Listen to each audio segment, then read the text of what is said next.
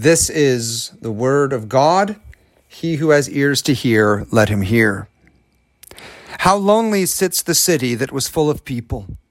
How like a widow has she become, she who was great among the nations. She who was a princess among the provinces has become a slave. She weeps bitterly in the night, with tears on her cheeks. Among all her lovers, she has none to comfort her. All her friends have dealt treacherously with her. They have become her enemies. Judah has gone into exile because of affliction and hard servitude. She dwells now among the nations, but finds no resting place. Her pursuers have all overtaken her in the midst of her distress. The roads to Zion mourn, for none come to the festival. All her gates are desolate, her priests groan. Her virgins have been afflicted, and she herself suffers bitterly. Her foes have become the head, her enemies prosper, because the Lord has afflicted her for the multitude of her transgressions. Her children have gone away captives before the foe. From the daughter of Zion all her majesty has departed. Her princes have become like deer that find no pasture. They fled without strength before the pursuer. Jerusalem remembers in the days of her affliction and wanderings all the precious things that were hers from days of old. When her people fell into the hand of the foe and there was none to help her, her foes gloated over her. They mocked at her downfall. Jerusalem sinned grievously, therefore she became filthy. All who honored her despise her, for they have seen her nakedness. She herself groans and turns her face away. Her uncleanness was in her skirts. She took no thought of her future. Therefore her fall is terrible. She has no comforter. O Lord, behold my affliction, for the enemy has triumphed. The enemy has stretched out his hands over all her precious things, for she has seen the nations enter her sanctuary, those whom you forbade to enter your congregation. All her people groan as they search for bread. They trade their treasures for food to revive their strength. Look, O Lord, and see, for I am despised. Is it nothing to you, all who pass by? Look and see if there is any sorrow like my sorrow, which was brought upon me, which the Lord inflicted on the day of his fierce anger. From on high he sent fire into my bones. He made it descend. He spread a net for my feet. He turned me back. He has left me stunned, faint, all the day long. My transgressions were bound into a yoke. By his hand they were fastened together. They were set upon my neck. He caused my strength to fail. The Lord gave me into the hands of those whom I cannot withstand. The Lord rejected all my mighty men in my midst. He summoned an assembly against me to crush my young men. The Lord has trodden as in a winepress the virgin daughter of Judah. For these things I weep. My eyes flow with tears, for a comforter is far from me, one to revive my spirit. My children are desolate, for the enemy has prevailed. Zion stretches out her hands, but there is none to comfort her. The Lord has commanded against Jacob that his neighbors should be his foes. Jerusalem has become a filthy thing among them. The Lord is in the right, for I have rebelled against his word. But hear, all you peoples, and see my suffering. My young women and my young men have gone into captivity. I called to my lovers, but they deceived me. My priests and elders perished in the city, while they sought food to revive their strength. Look, O Lord, for I am in distress. My stomach churns. My heart is wrung within me, because I have been very rebellious. In the street the sword bereaves. In the house it is like death. They heard my groaning, yet there is no one to comfort me. All my enemies have heard of my trouble. They are glad that you have done it. You have brought the day you announced. Now let them be as I am. Let all their evil doing come before you, and deal with them as you have dealt with me. Because all of my transgressions, for my groans are many, and my heart is faint. And thus ends this reading of God's holy, inspired, and inerrant word. Thanks be to God. Memorials matter brothers and sisters. Consider the Vietnam Wall or the Holocaust Museum or the tomb of the unknown soldier. These are all designed to do what? But to help people like you and I remember and mourn and learn.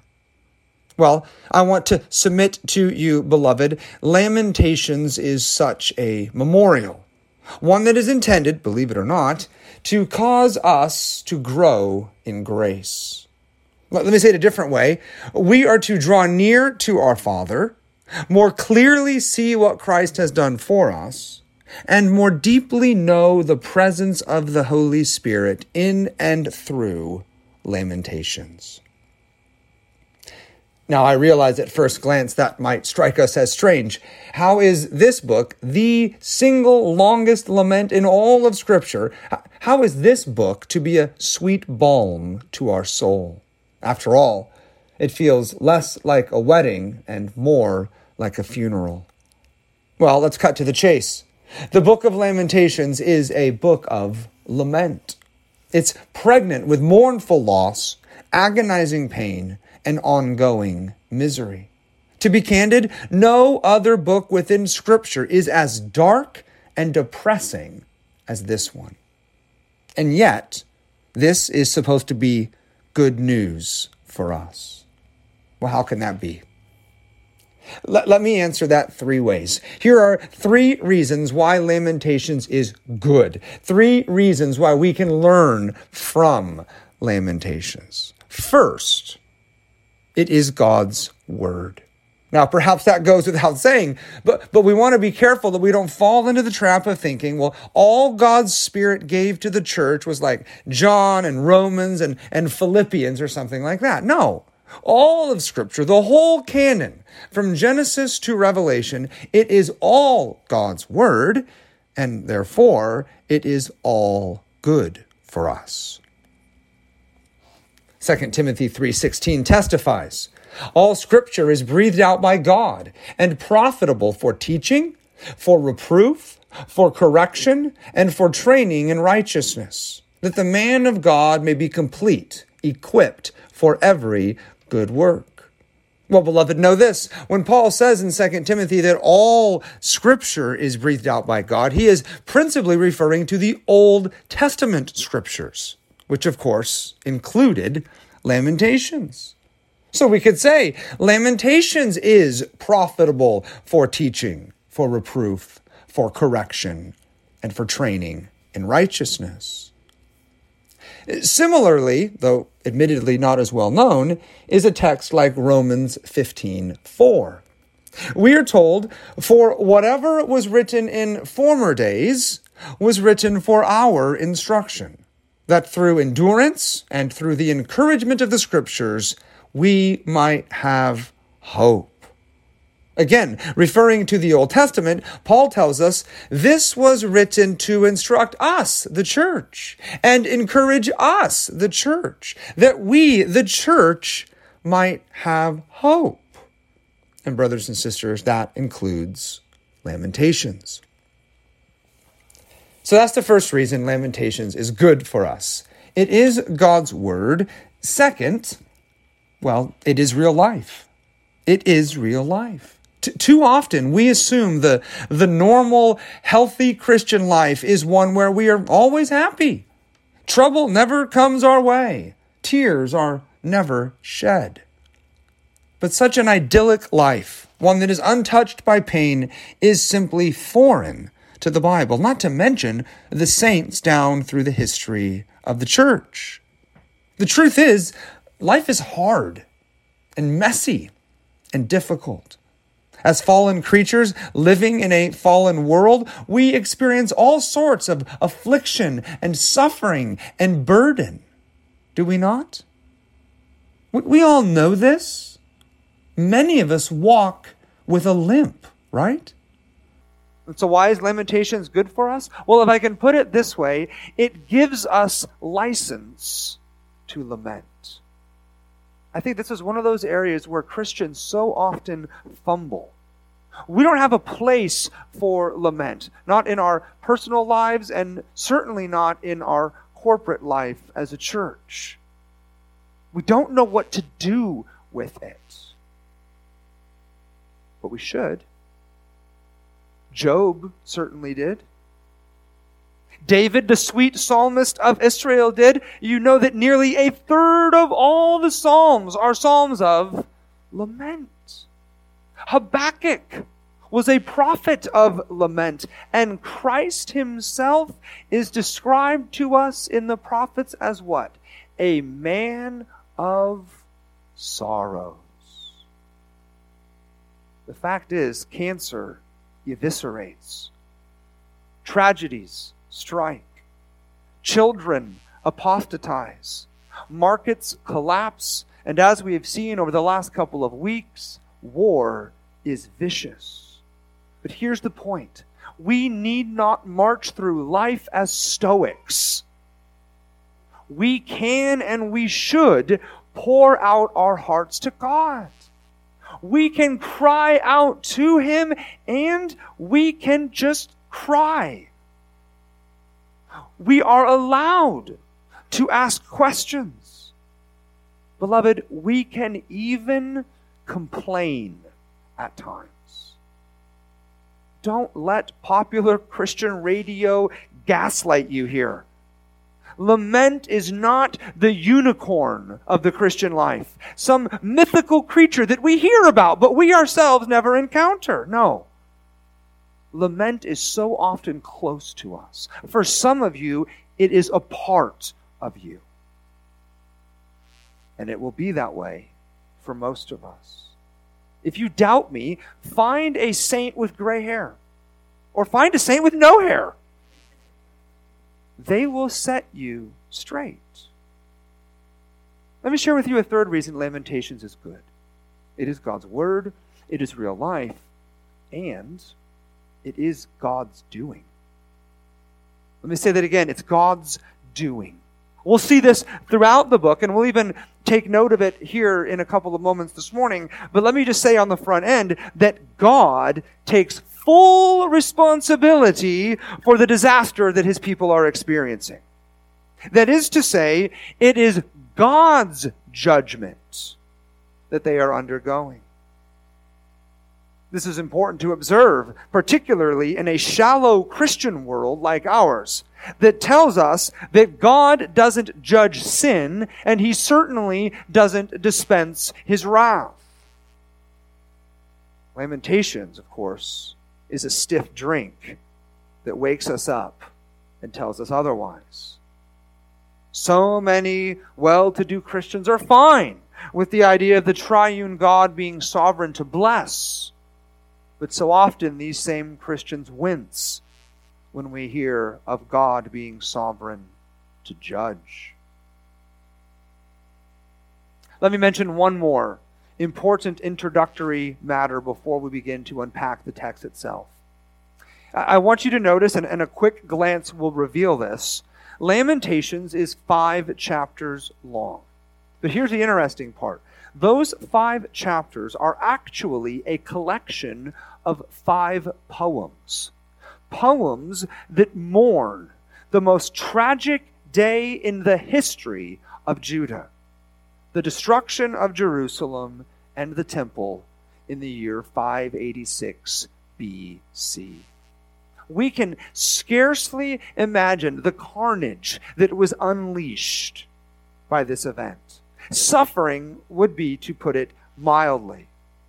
What led up to the sacking of Jerusalem and what followed was nothing less than unparalleled disease, famine, suffering, and death.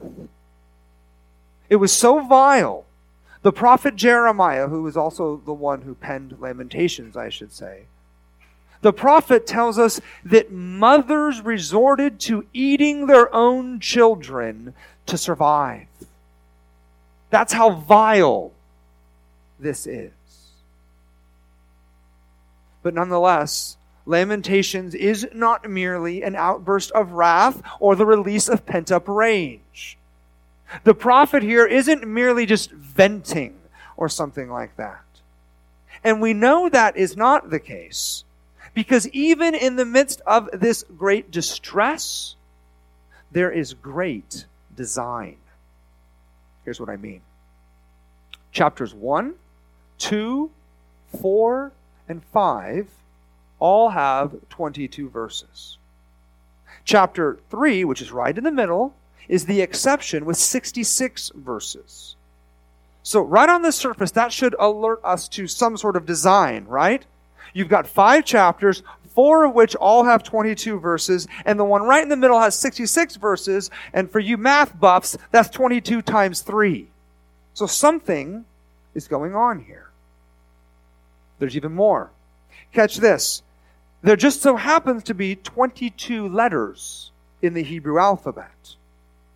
And chapters 1 and 2 and 4, all 3 of those chapters are an acrostic. Meaning that the first word of the first line is the first letter of the Hebrew alphabet, and then the second line begins with the second letter of the, and so on and so on. Chapter 3, though, as we already noted, is unique in that it has 66 verses. But even that chapter is an acrostic. This one, though, a triple acrostic.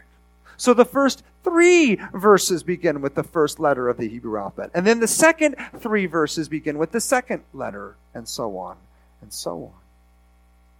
Chapter 5 is equally noteworthy.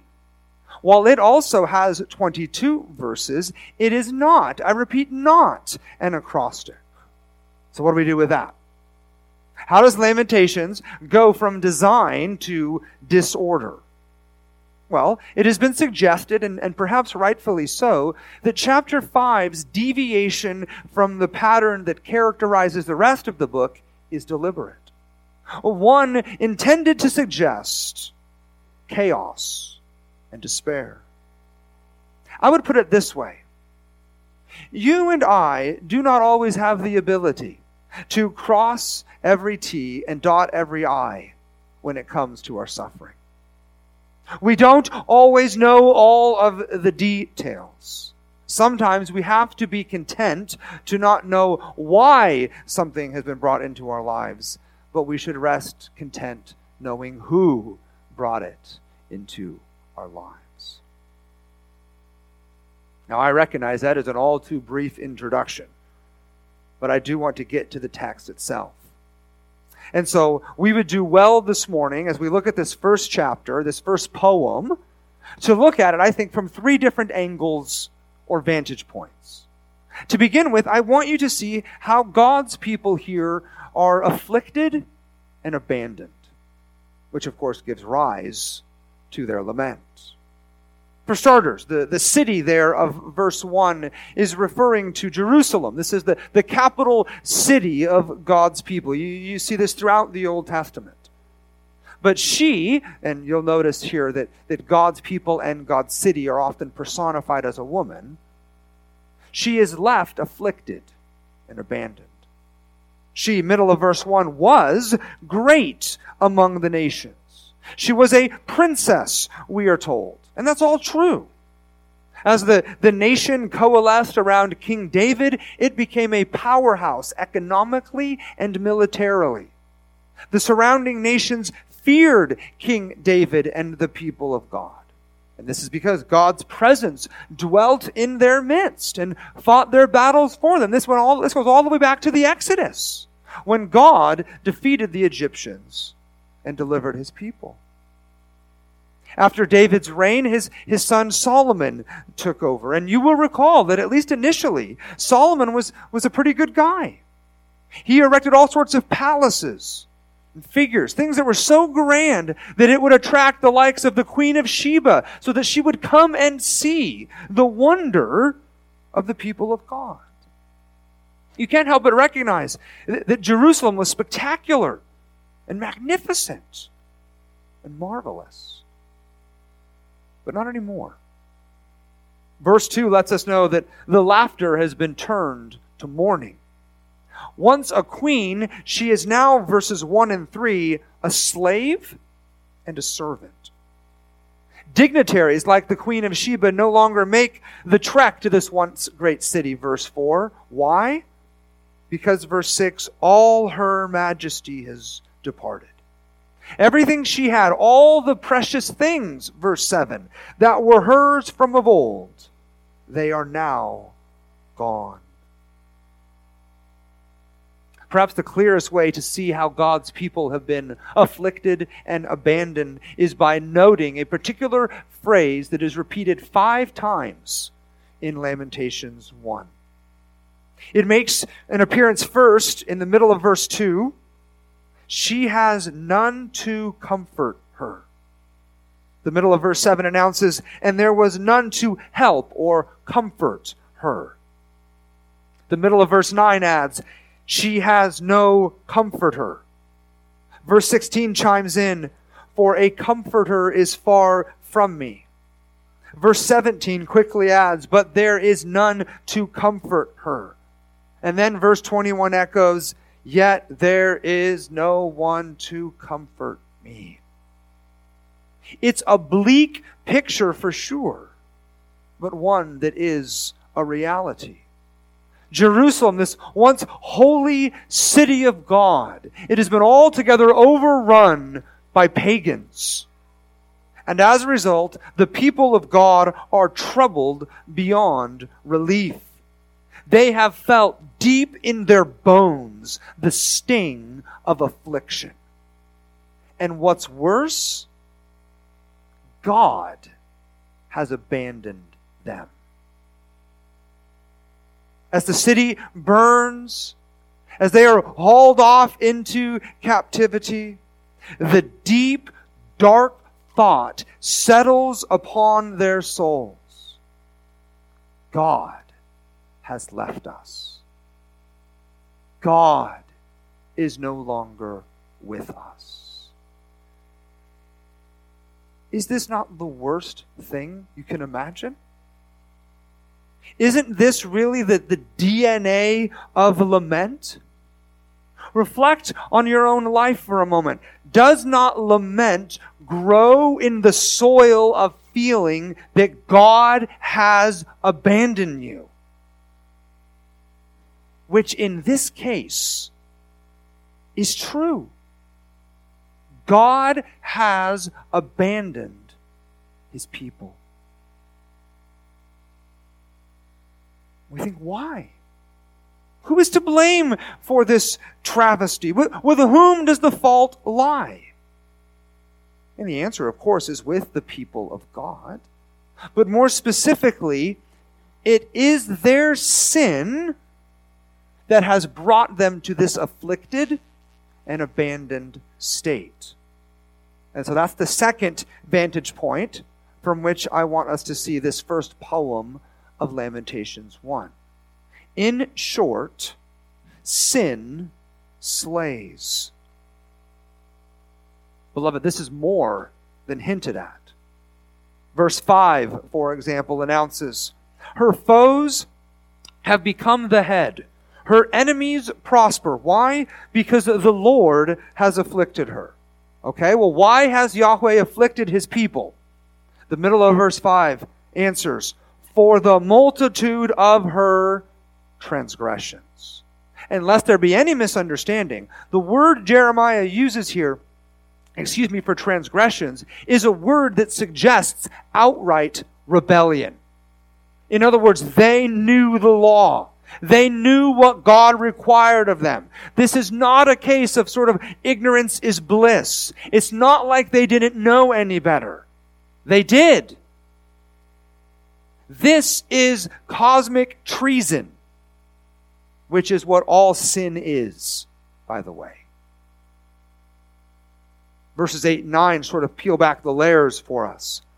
Verse 8 tells us that Jerusalem sinned grievously. Therefore, she became filthy, is the language the ESV uses. The point is, through her sin, she became sullied. She became dirty. Verse 9 clarifies, revealing the sort of sin that we are dealing with. Her uncleanness, verse 9, was in her skirts. The picture of verses 8 and 9 are vivid. As God's covenant people, they are to be dedicated and devoted to God alone. They are to serve Him and love Him and worship Him and trust Him and know Him. The same is true for us, by the way. But that was not the posture of their heart. Instead, the people of God here are likened to a harlot who shamelessly flaunts her nakedness, her idolatry. Rather than walking in holiness and purity with God, the people have run toward wickedness and other gods. It's a picture, really, of spiritual adultery. Verses 18 and 20 then shift gears slightly. Sin in that context is portrayed as treason. Verse 18 says, "The Lord is in the right, for I have rebelled against his word." Or the middle of verse 20, "I have been very rebellious." Right? It's one thing to sin out of ignorance. It is quite another to defy your king to his face, which is what is being described for us here. Verse 22 then rounds out this somber poem. I say it rounds it out because remember in verse 5, we are told this judgment is owing to their transgressions, is the language. And now in verse 22 it is repeated. "You have dealt with me because of all my transgressions." So step back for a moment. Step back and recognize that in all of this, Lamentations presses three truths about sin to the forefront of our minds. To begin with, sin is serious. So often in our culture, and unfortunately this is true in the church as well, we just sort of wink at sin. Think of the language that's used here in Lamentations. Do we think of sin in terms of transgression, of treason, of rebellion? Or is our default mode one where we think of sin as a mess up, a mistake, a boo-boo, nothing too much to worry about? Sin is serious. Brothers and sisters, I would implore us that would we think about our sin the way that we would think about, say, a terrorist? And I think not. So the question is, when will we start to view sin in our own lives and treat sin in our own lives the way that we ought to treat terrorists? In other words, and pardon the R-rated illustration here, but Lamentations is unwilling to pull punches, and so am I. You've got to come to see your sin as a terrorist, one who has a gun to your head and has every intention of pulling the trigger. What would you do in that situation? Men, what would you do if you were to discover that a madman had a gun to your wife's head, to your children's head? Would you not in those moments muster up every ounce of strength that you could to subdue that violent aggressor, wrestle the gun from his hand, turn it on him, and put him in the chalk outline? You see, the point is, someone is going to die. As John Owen, the great Puritan, famously said, "Be killing sin, or sin will be killing you." So I want to urge you, Christian, I want to urge you to open your eyes and see how serious sin is. I heard someone make a joke recently. The context is sort of hard to communicate, but this person that I happened to be around had sort of just been caught sort of in the middle of what we might call a little white lie. And the other person said to this lying person, "Well, you know where liars go, don't you?" And of course the answer is supposed to be to hell. But the other person made the joke, "Well, they go to Redeeming Grace, or they go to this church, fill in the blank." And I get the joke. It's just not funny. I say it's not funny because it's not funny when we treat something that God hates as trivial. And I use it just as an example. Just as an example. to say that we need to see sin as serious, and we need to wake up to that fact like yesterday. Sin is not only serious, though, it also steals. What I mean by that is it takes and takes and takes. Sin, like the grave, is never content, never satisfied, but always wants more.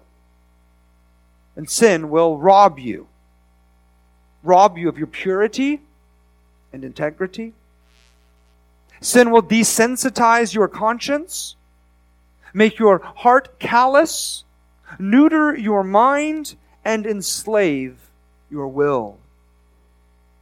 Not content, it will pillage your soul, leaving you shallow and hollow. Beloved, sin will not just destroy your past and taint your present, it will also stain your future. Just think for a moment of the prophet Jeremiah. We see him here in Lamentations, do we not? And we see him with tears streaming down his face. Why? Because the city has been demolished. The people are being deported. And the temple of God has been destroyed. We saw it a couple of times just in Lamentations 1. They have nothing left. It's all gone. And it's all gone because sin has stolen everything from them. And sin will steal everything from you, given the opportunity. Finally, sin slays. In the end, that's what sin does. It kills. It brings ruin. It ruins individuals. It ruins families. It ruins churches. It ruins cities. Beloved, sin ruins nations. Think back to the Old Testament for a moment. Entire nations, you will recall, were uprooted and vomited out of the land because of their sin. Let's not forget. This is why Lamentations exists. It is one long lament over God's holy city being desecrated because of sin. Which also is a reminder to us that most sin, not all, but far and away most sin, is of our own doing. Yeah, it's true. We're going to get hit with shrapnel. By that I mean the sin of others. And of course, that sort of shrapnel can wound us in remarkably deep ways. And I'm not trying to minimize any of that. I understand that we have all been sinned against by others. But the fact remains that most of sin's wounds are self-inflicted. We play Russian roulette, coddling our sin, hiding our sin, in some context celebrating our sin. And then we are surprised when there is a body lying on the floor. This was certainly true of God's people here in Lamentations, wasn't it?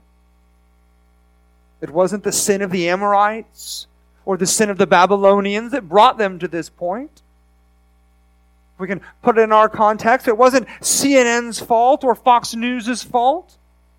It wasn't the liberals or the government schools or even Jay Inslee who did this. It was them. It was their sin. It was their idolatry. It was them playing fast and loose with the Word of God and the law of God, thinking that they were the exception to the rule. Thinking that God had nothing to say to them. And they found out the hard way. They found out that sin slays. And it was their sin that slew them. We might sort of backpedal at this point and think that this all seems a little too severe. Is sin really that serious? The answer is yes. And sin is so serious because what sin does is provokes the wrath of God. We need to have forever settled in our minds the triune God with whom we all have to do. He is altogether holy. He is our creator. He is our judge. And he is righteous. And he is just. And those aren't just his attributes. That's who he is. And because of who he is, we need to understand that our sin is a great affront to him. It aggravates him. Just as a slab of red meat incites the hungry lion, so our rebellious sin provokes the wrath of God. Which means our sin will be met with the white-hot blaze of God's holy justice. Which also means, and please don't miss this, that Lamentations, the whole book really, is a series of poems lamenting a just judgment. And that brings us to our third and final angle from which I want us to look at this first chapter this morning. God's judgment, as terrifying as it is good. And it's right, and it's just. Another way to go after this would be to say that Lamentations is not, I repeat, not like Job. Remember Job? Remember how he is introduced to us? That remarkable drama opens by telling us that Job was blameless and upright, one who feared God and turned away from evil. If you've read Job, particularly the first few chapters, it becomes painfully clear that Job suffered because he was faithful. It was Job's faithfulness that opened him up to suffering. But the same cannot be said of Jerusalem here. To put it in purely human terms, with Job, God was bragging. With Israel, God was angry. And what followed upon the heels of Israel's sin was God's just judgment. So that when you sort of zoom out from chapter 1, there are three uncomfortable facts that are more than evident. First is that the people of God are devastated. Second, they utterly deserved it. And 3, God did it. In times of old, God would drown the Egyptian army in the waters of the Red Sea. But now here, he has drowned his own people with a tsunami of his wrath. And the fact that this is a just judgment, and the fact that it is inflicted by God, is seen throughout the chapter. Verse 5, for example, it's clear. Because the Lord has afflicted her. In verse 12, you can hear the people cry out, "Is it nothing to you, all who pass by? Look and see if there is any sorrow like my sorrow, which was brought upon me, which the Lord inflicted on the day of his fierce anger." Verse 13 is even more haunting. Using the graphic images of fire, a net, and sickness, we read and follow the pronouns, "From on high, he," that is God, "from on high, God sent fire. Into my bones, he," again God, "made it descend. He," God again, "he spread a net for my feet. He turned me back. He has left me stunned." God, God, God, he. This passage leaves no doubt. Though Babylon was the cause of such devastation, Babylon was merely a tool in God's hand. God is the source of all this calamity. Verse 14 likewise bears witness. "The Lord gave me into the hands of those whom I cannot withstand. And then verse 15 adds, causing us to tremble, the Lord rejected all my mighty men in my midst. He, again, speaking of God, he summoned an assembly against me to crush my young men. The Lord has trodden as in a winepress the virgin daughter of Judah. Beloved, the effects of this haunting just judgment are seen, or perhaps better said, heard, by a refrain that is scattered throughout Lamentations 1. It's something of a chorus, a poignant one. In verse 14, you hear the priesthood groan. But very quickly, the whole city joins in. End of verse 8, she herself groans. Verse 11, all her people groan. Verse 21 echoes, they heard my groaning. And then verse 22 concludes the poem with, for my groans are many. Beloved, this groaning is the anthem of the sinner. Make no mistake about it, this is not just Jerusalem's lot, it is ours as well. Sin must be dealt with. And the only way sin is dealt with is with God pouring out his holy and just wrath upon the sinner, just as he did here with Jerusalem in Lamentations 1. If God doesn't deal with sin, then God's whole character of being good and holy and righteous and just is immediately placed under a microscope. God must deal with every single sin in the universe. That's the point. Which raises the very important question, well, then what hope do sinners like us have? And our only hope, of course, is in the gospel. Maybe more to the point, our hope is in that Christ was crucified for us.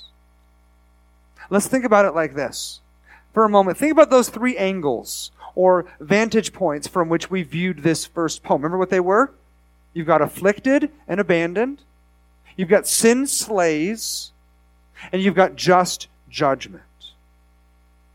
As you're thinking about those three, did not Christ stand in our place and bear in his own body all of it?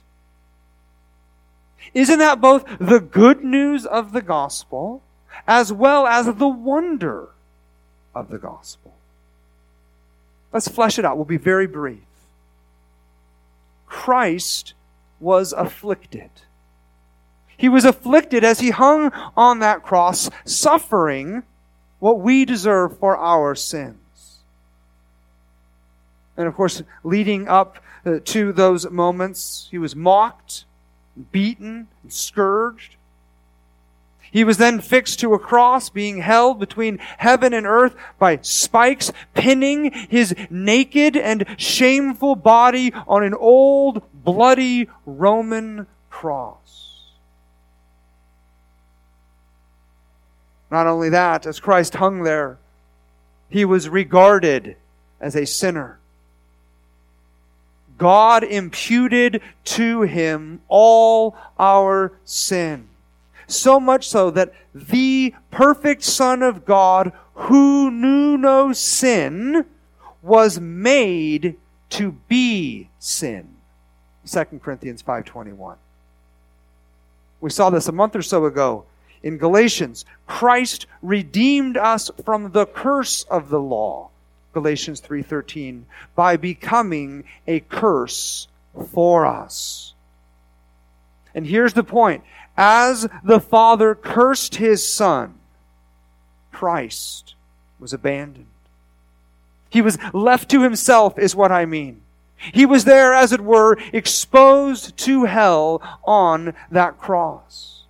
God's blessing departed, and all that remained was God's wrath. Wrath, mind you, unleashed in full measure upon our substitute.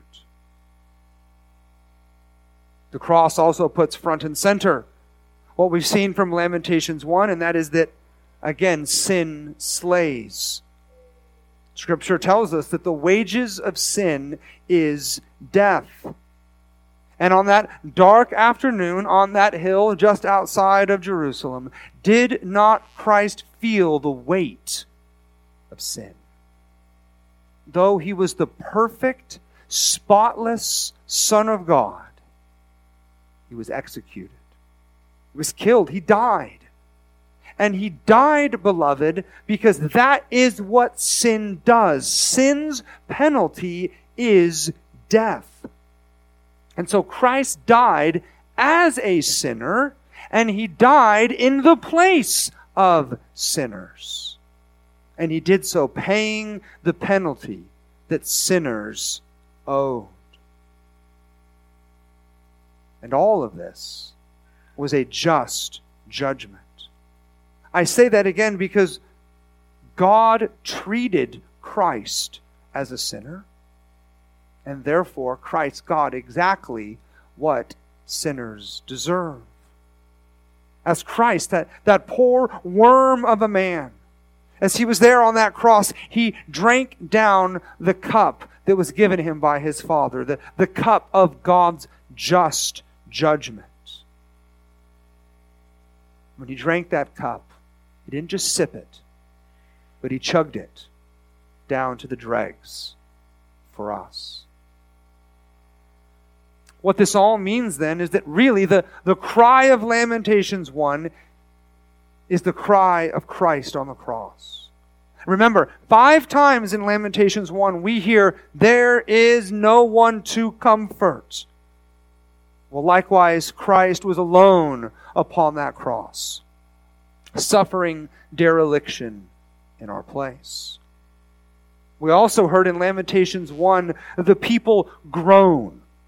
They groaned under the weight of sin and God's wrath. Well, Christ too groaned as he was crushed under the weight of our sin. See, this, brothers and sisters, is why Lamentations is so good for us.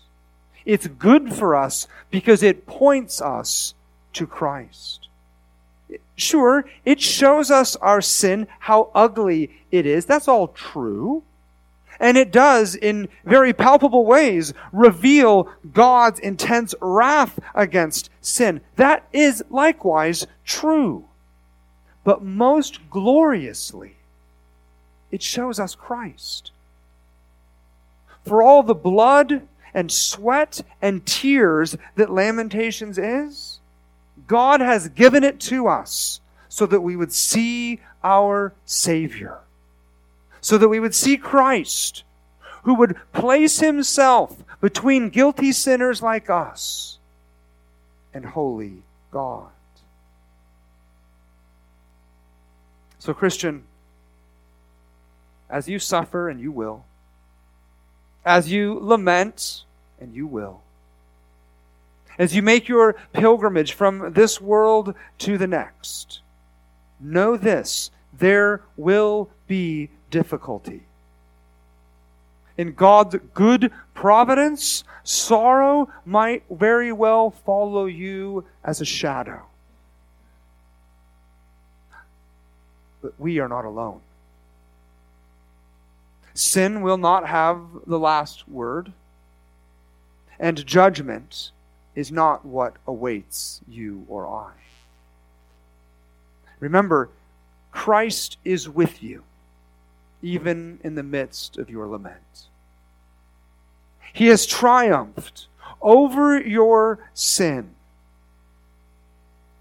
And your judgment day, the one that you and I so often fear, has already happened.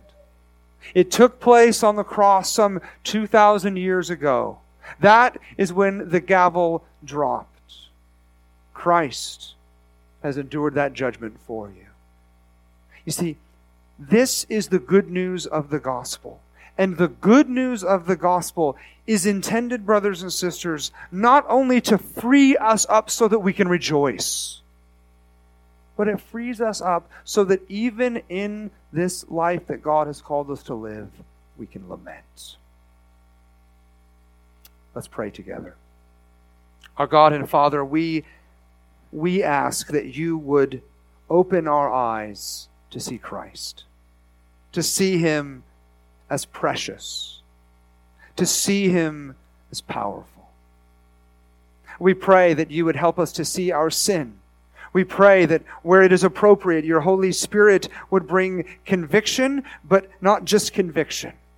Bring conviction followed by comfort, followed by encouragement. Bring us the law and cause it to thunder over our hearts. But bring us the gospel to bind us up and to heal us. We pray that we would be an encouragement to one another. We pray that your word would prove fruitful in our lives and in our families and in this church and in our community. And we pray that you would teach us to lament. Teach us to lament as those who know you, our Father, who have Christ as our Savior, and who are empowered and indwelt by your Spirit. We pray that you would do these things for us, Father, in Jesus' name. Amen.